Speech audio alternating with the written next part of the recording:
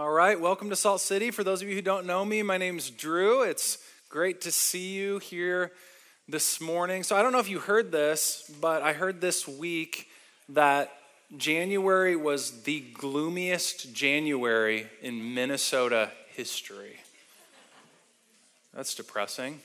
So I was excited when my wife sent me a video last week, and she was on some cross-country skiing trails, and she said, I think you would like cross-country skiing. You should come with me. And I'd never been before, and I like my wife, and I trust her opinion, and so I said, okay, let's do this. And I had no idea what I was getting myself into. So there were many moments of failure. So we did classic cross-country skiing, which is where your skis are in tracks, and so we're going down a hill, and I'm just like, okay, the trail is bending, and I'm not. And so I went into a snowbank. And there were moments of just fun and excitement, but it's fun to try something new, isn't it? And just to get outside, not be cooped up in your house. And so I was thinking about that, and I began to study this text in Genesis, and I think that there's something that just resonates with all of us about being called out on an adventure. We all want our life to be an adventure.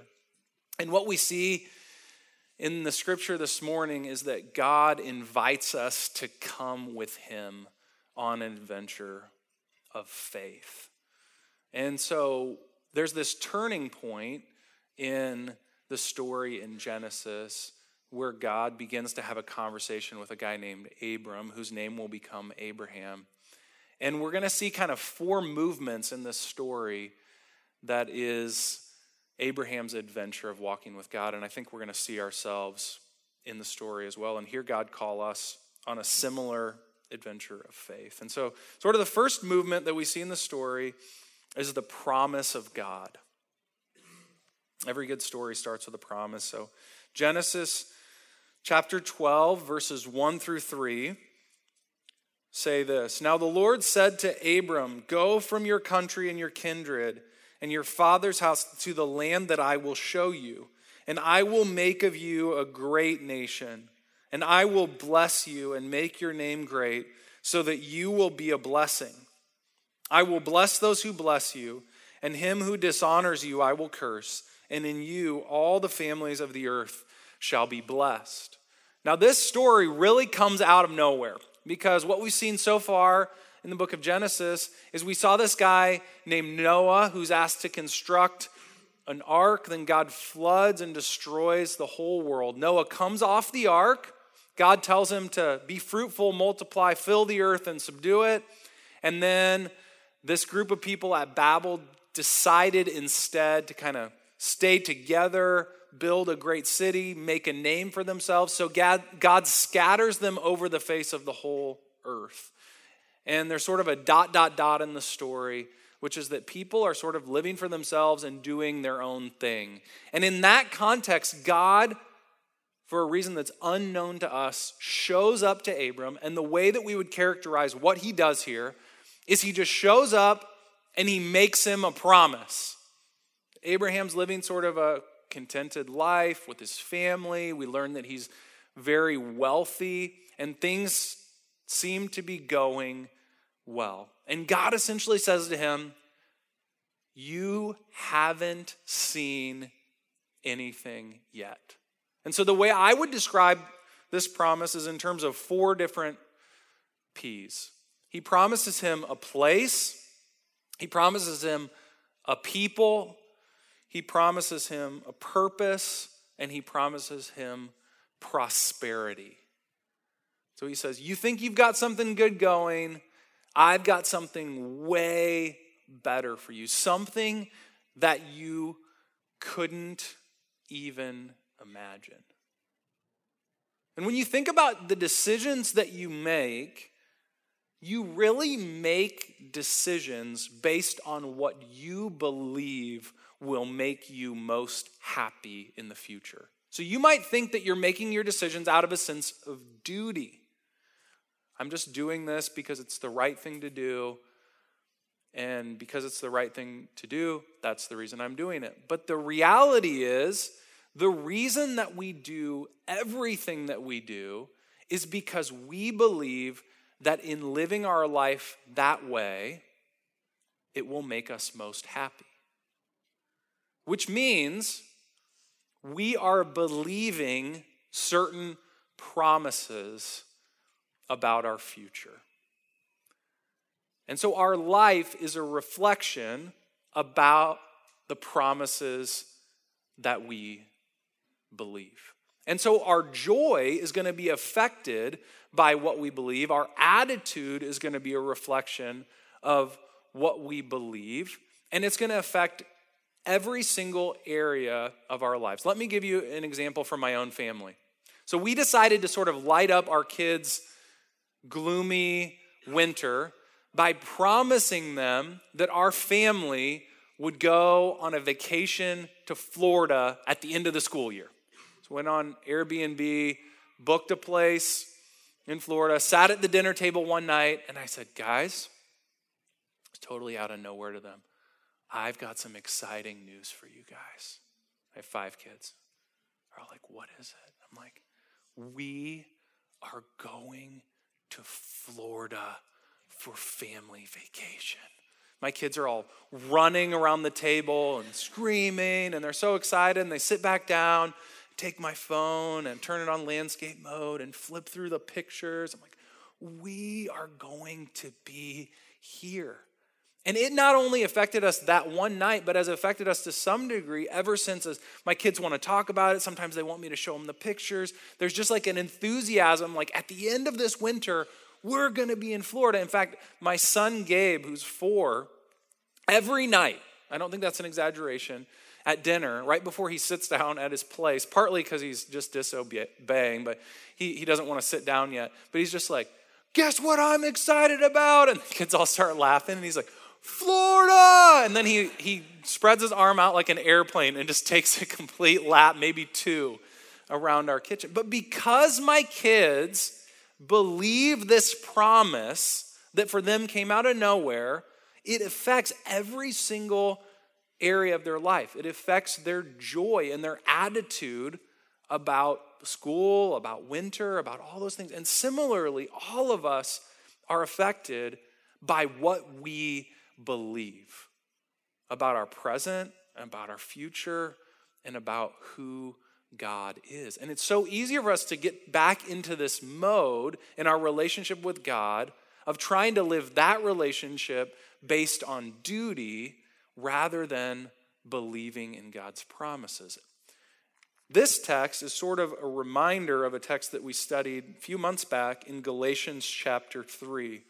You remember the Apostle Paul asked us this question: did you receive the Spirit by works of the law or by hearing with faith? See, what he's reminding us of is that the entire Christian life begins when we take God at his word. See, Christianity is not entered into by cleaning yourself up so that you can sort of earn God's favor. Christianity is something where God makes us these amazing promises in his word. The one that Paul's talking about here is that he'll give us the presence and power of his Spirit, that God will actually come to live in us and give us the ability to obey God's commands. It will animate us for good works. And you don't achieve that. You simply receive that. From beginning to end, the Christian life is about our beliefs. It's about taking God at his word. It's about receiving his promise. That's where the adventure begins. And then we begin to walk with God. We take steps of faith, which brings us into sort of the second movement in Abram's life. And we see the courage of Abraham. Okay, verse 4. So Abram went as the Lord had told him, and Lot went with him. Abram was 75 years old when he departed from Haran. Okay, let me give a little bit of context this for you, because I don't think the words Abram went land on us unless we understand what it cost him to leave. So there's a commentator named Von Rad who wrote this. The call was to abandon all natural connections, to surrender all social customs and traditions, to leave land, clan, and family. These were the very areas of strong attachment which in the ancient world would have been thought to provide ultimate personal security. He is being asked, in a word, to leave everything. God shows up, tells him to leave everything. In our modern culture, this would be like God showing up to you and telling you to quit your job and move to the sticks in a third world country.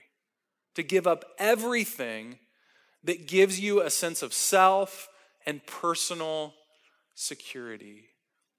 And it's in that context that the scripture says, and Abram went. There's no gap between verse 3 and verse 4. He simply heard the promise of God, and he believed the promise of God in such a way that he actually took God at his word and he did what he said.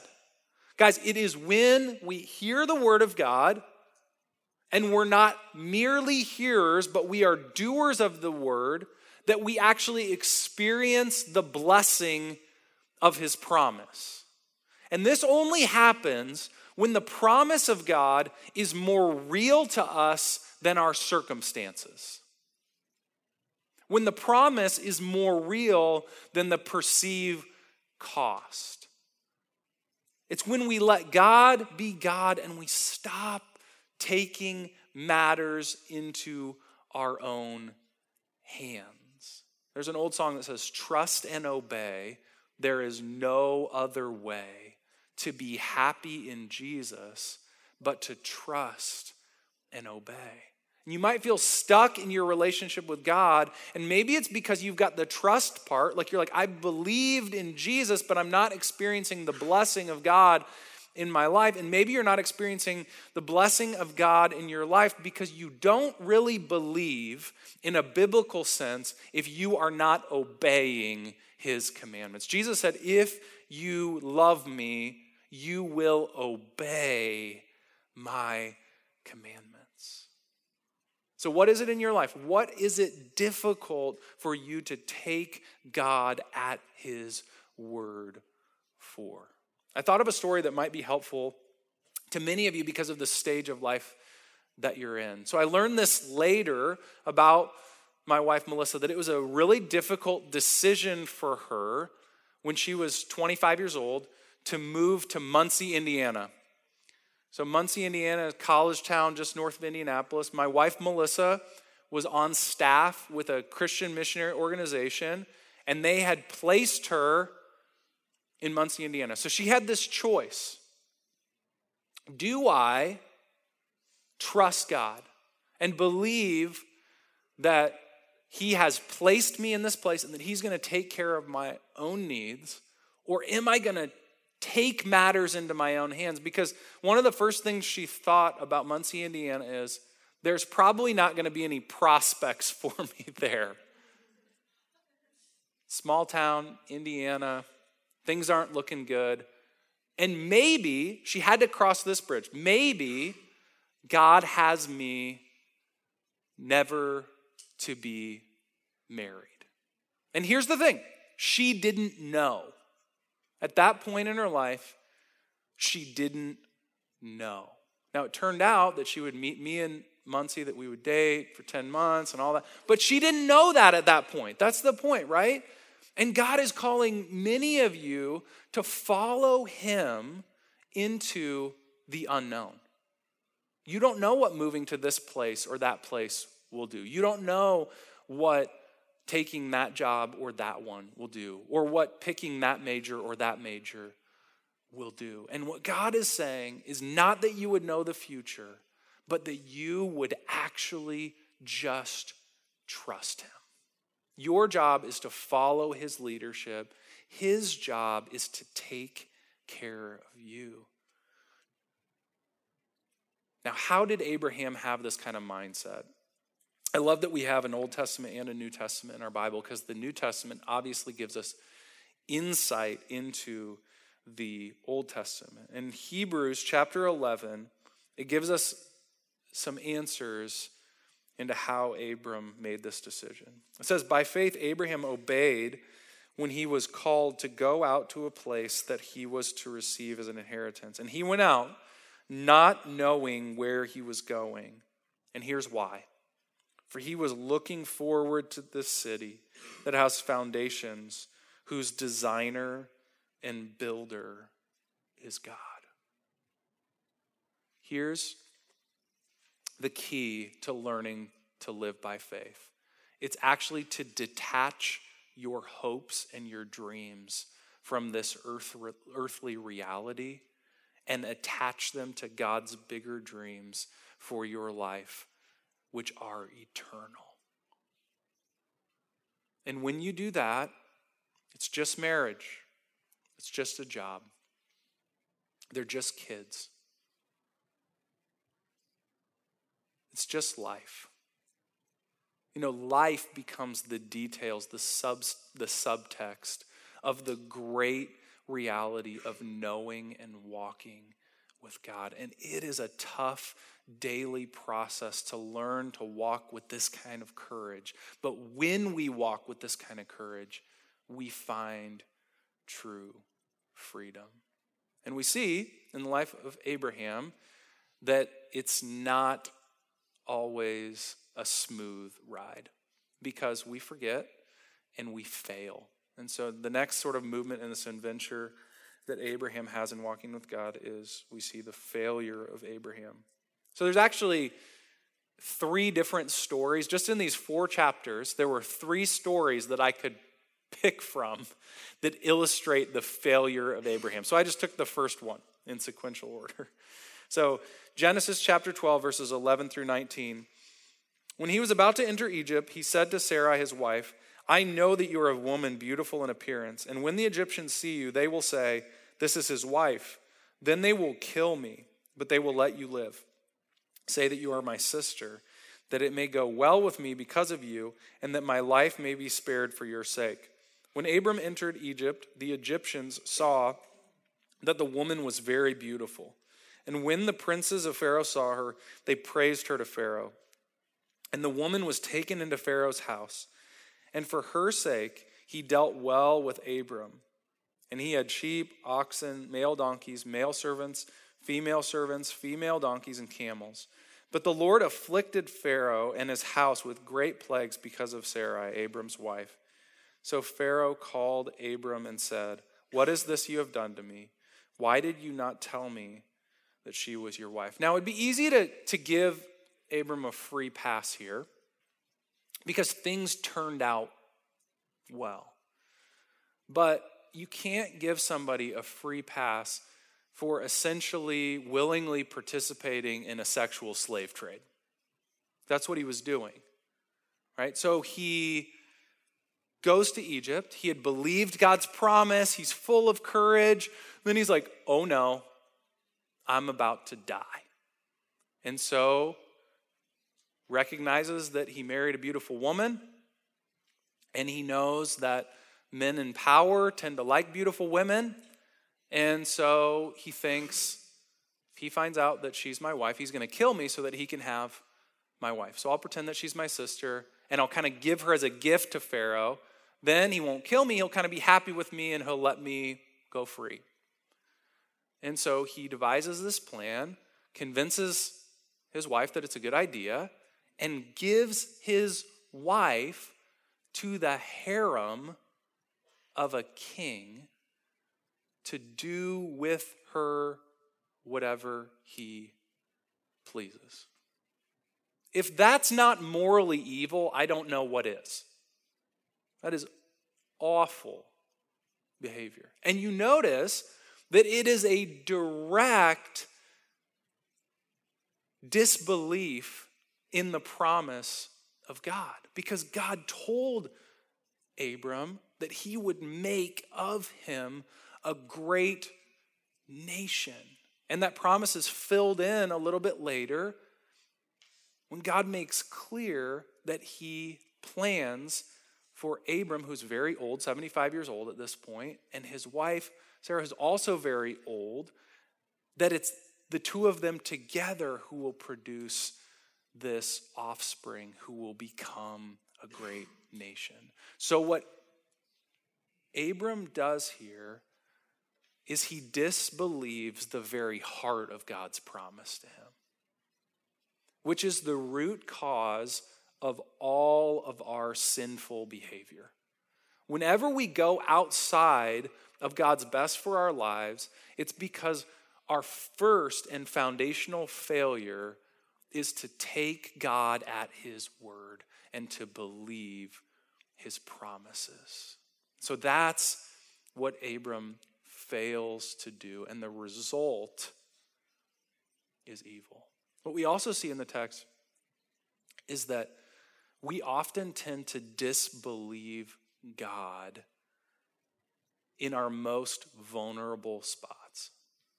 Can you imagine how painful that was for Abram, for him and his wife not to be able to get pregnant, and for them to go years and years without having kids? And so you can sort of understand psychologically why he would sort of take matters into his own hands at this point.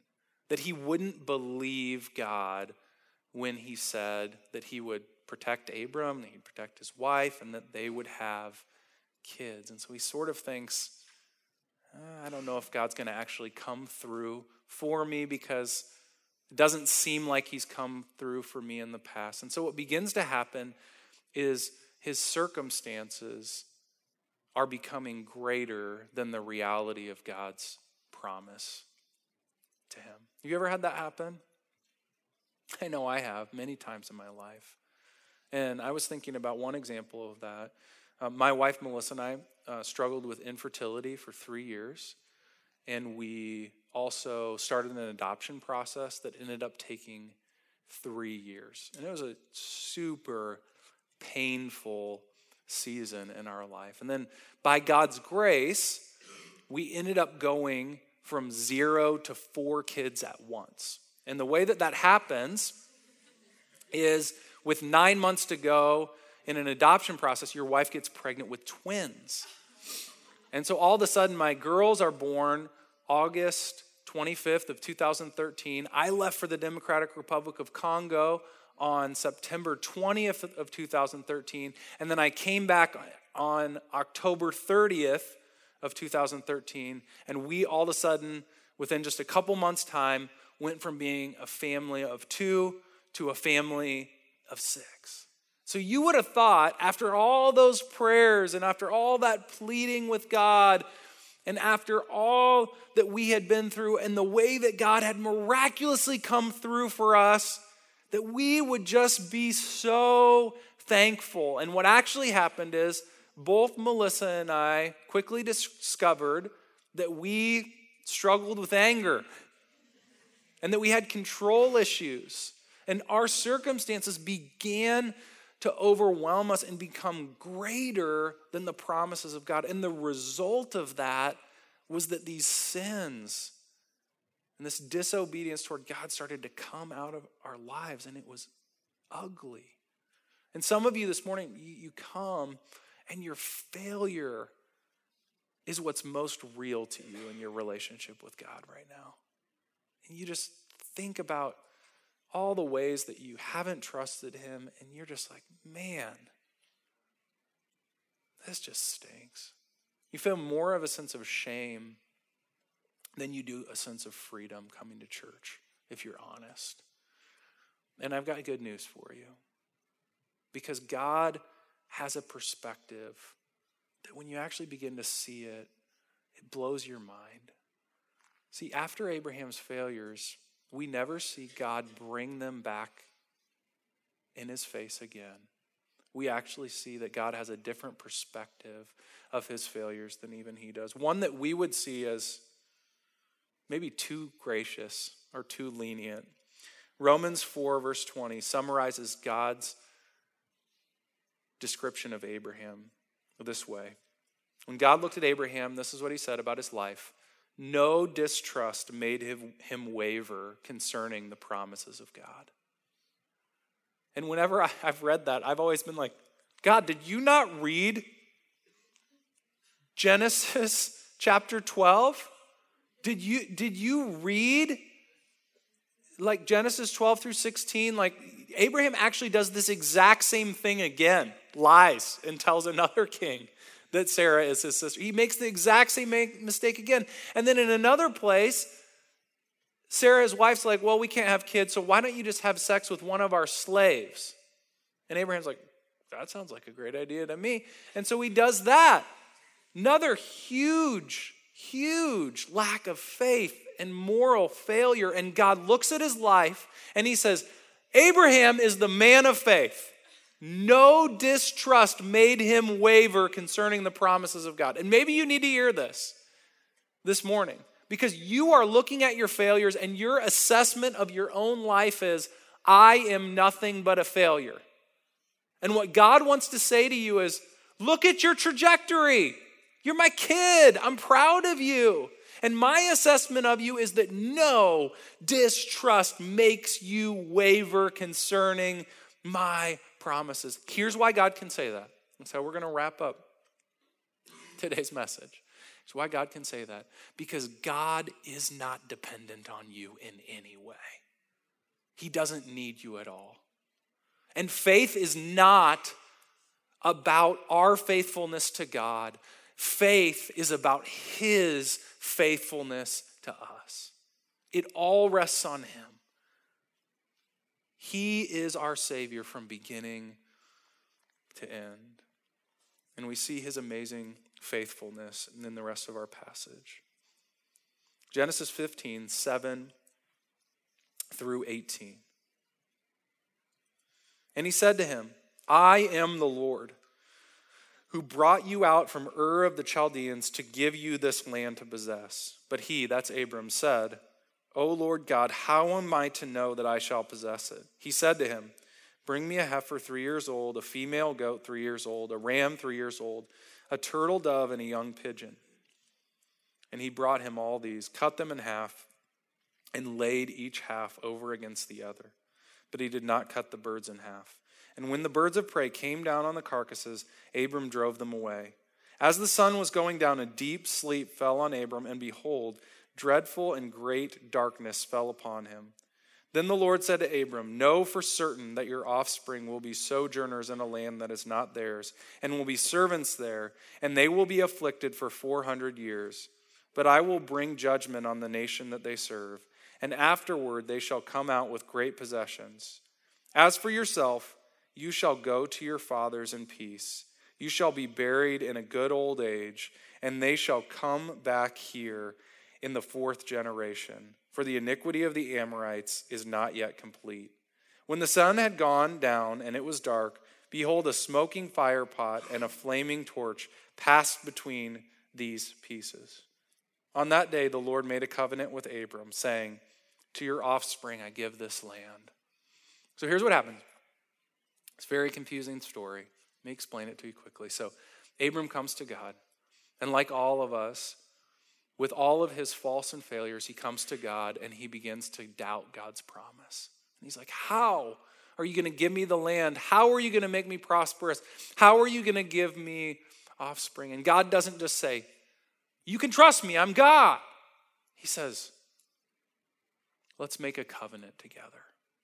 And so this style of making an agreement would have been very familiar to Abraham. This is how neighboring kings, if they had been in conflict with each other and were trying to make peace, this is how they would make an agreement together. They would cut these animals in half, and they would take each half. So half the cow goes there, half the cow goes there, half the pig goes there, half the pig goes there. And they would essentially make this long row and make an aisleway down the middle. And as they were making this agreement, what would happen is both kings from these neighboring tribes would walk together between the pieces. And what they were saying as they walked together between the pieces is, if I don't uphold my end of the bargain, may I become like this animal. They got serious with their agreements. You can cut me in half. This was way better than a handshake. I give you my word that I'll do this.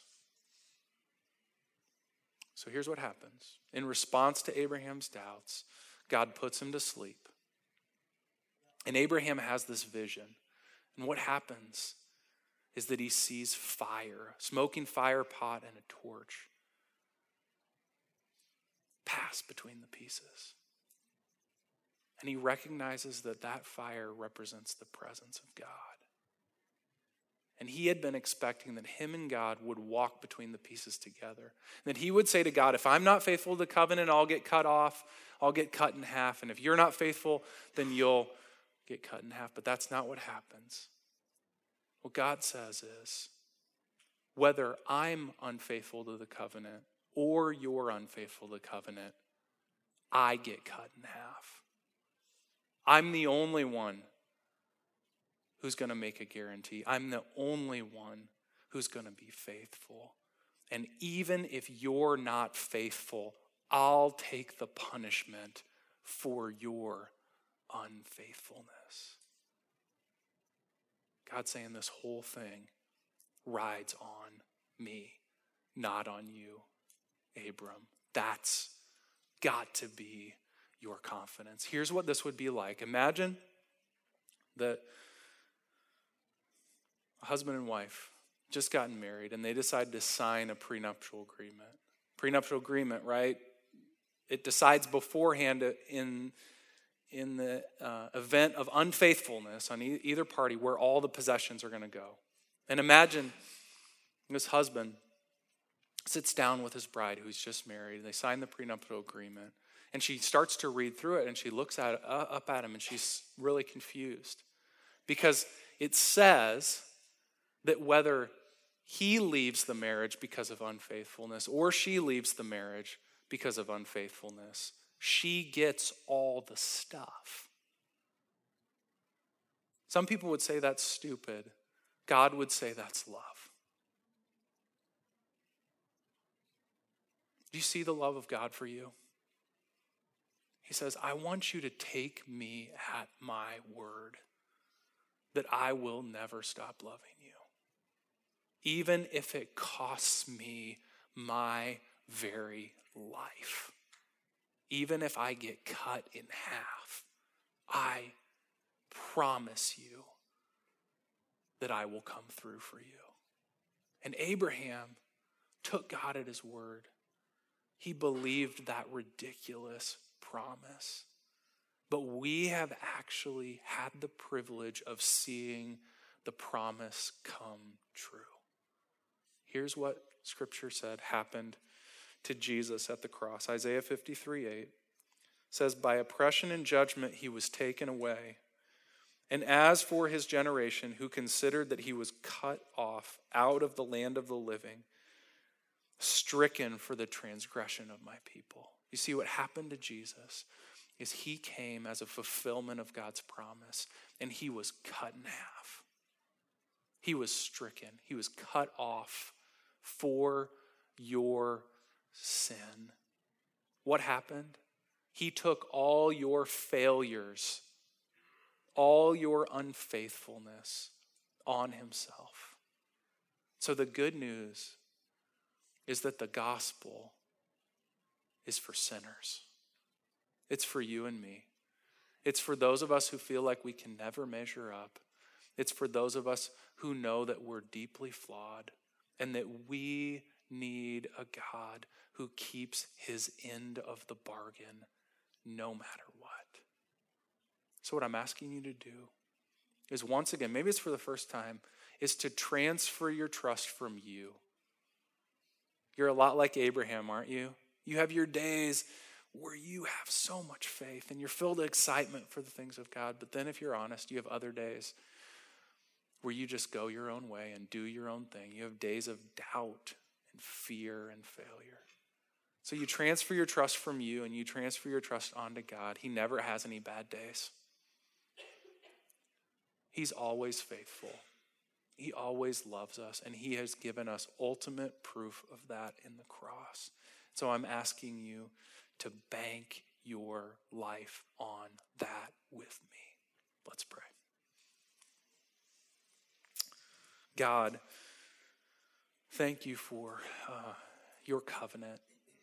Thank you that you are a promise-making God, because we need you to be.